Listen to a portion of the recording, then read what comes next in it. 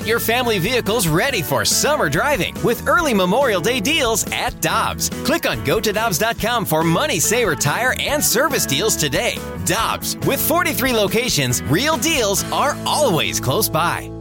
Mother's Day is around the corner. Find the perfect gift for the mom in your life with a stunning piece of jewelry from Blue Nile. From timeless pearls to dazzling gemstones, Blue Nile has something she'll adore. Need it fast? Most items can ship overnight. Plus, enjoy guaranteed free shipping and returns. Don't miss our special Mother's Day deals. Save big on the season's most beautiful trends. For a limited time, get up to 50% off by going to BlueNile.com. That's BlueNile.com. All right, JR, let's talk a little bit about these Blues because they've won 5 straight. If you look at the underlying numbers at 5-on-5, it is not pretty, but they just keep winning, and they're doing so with a good power play and really good goaltending. How much are you believing in what we're seeing right now from the Blues?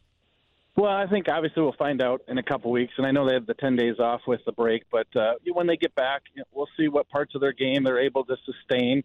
You're right. The analytics say that they're not supposed to win a lot of these games, but also you look at teams around the league. I remember you guys had Thomas Drance on and you talked about the Vancouver Canucks, and in no way, shape, or form am I comparing the St. Louis Blues to the Vancouver Canucks.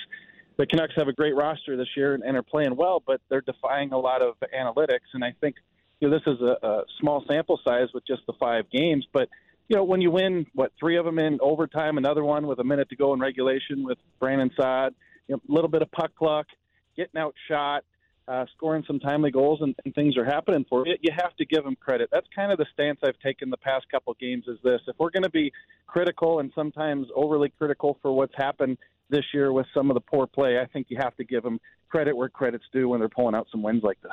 JR, what has changed on the power play? Because, I look at the roster, they haven't brought in, a major change into the roster and the personnel. So what has changed that's led to this power play having success?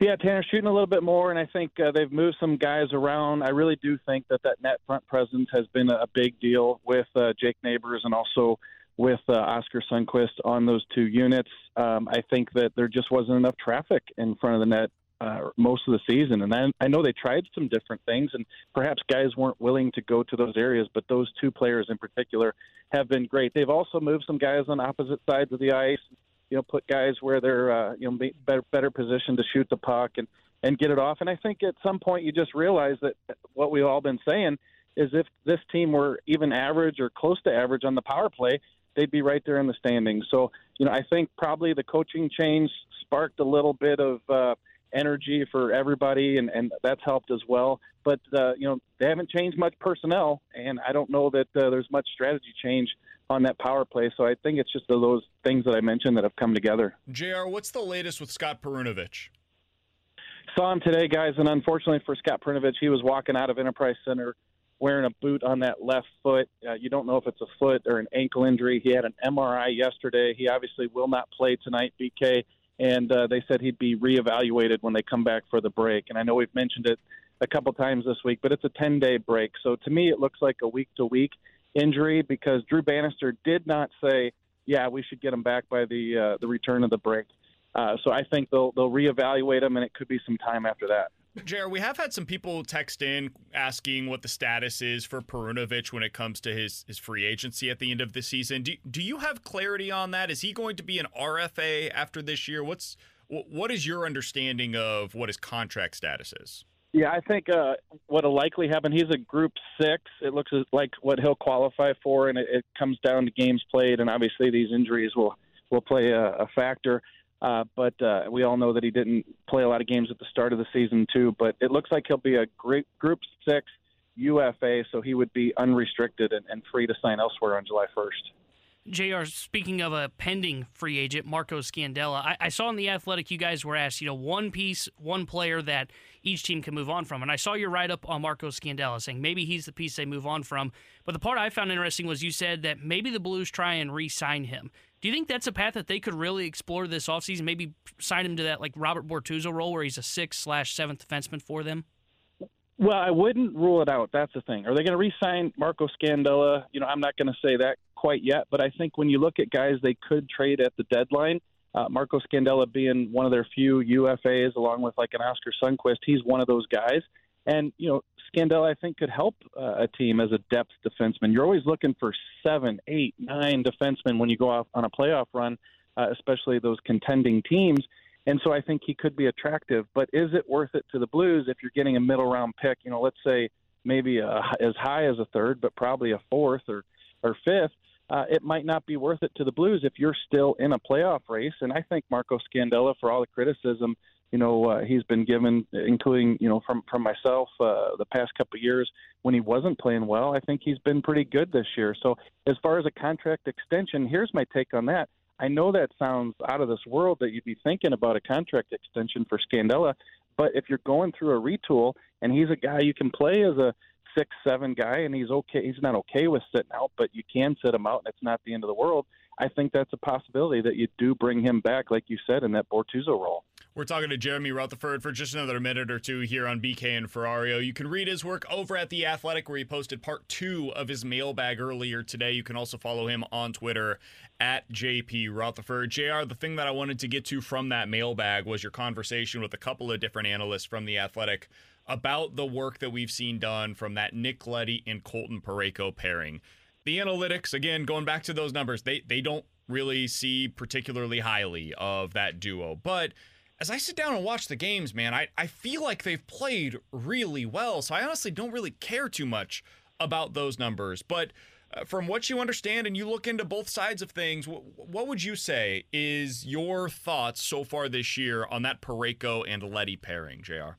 Yeah, I was actually just having this conversation with Luke Korek as we were wrapping up the morning skate. Here's the thing that we have to be clear on. Look, you have the eye test and you have analytics, and some people lean towards the eye test. Some people will give some attention to the analytics. Some people try to blend both.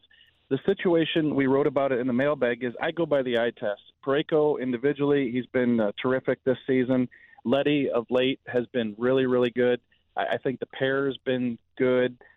But when you look at the analytics and what they're looking at, it isn't Parayko's offense. It's not, hey, he's got 8 goals. That's too shy of his career high, and he's on pace for this many points, and so his offense is up. They're looking at the offense generated by the team when Parayko's on the ice. Correct. And it rates below the league average. So that's what they're looking at. Now, I think people in St. Louis could say, well, this isn't a good group of forwards, and they went through long stretches without producing any offense. So why is that on Parayko that these guys can't score? Well, that's the part of analytics that you have to understand comes with the territory. So, I think anybody here in St. Louis who's watched the majority of the Blues games would say that it's been a really good season for Parayko.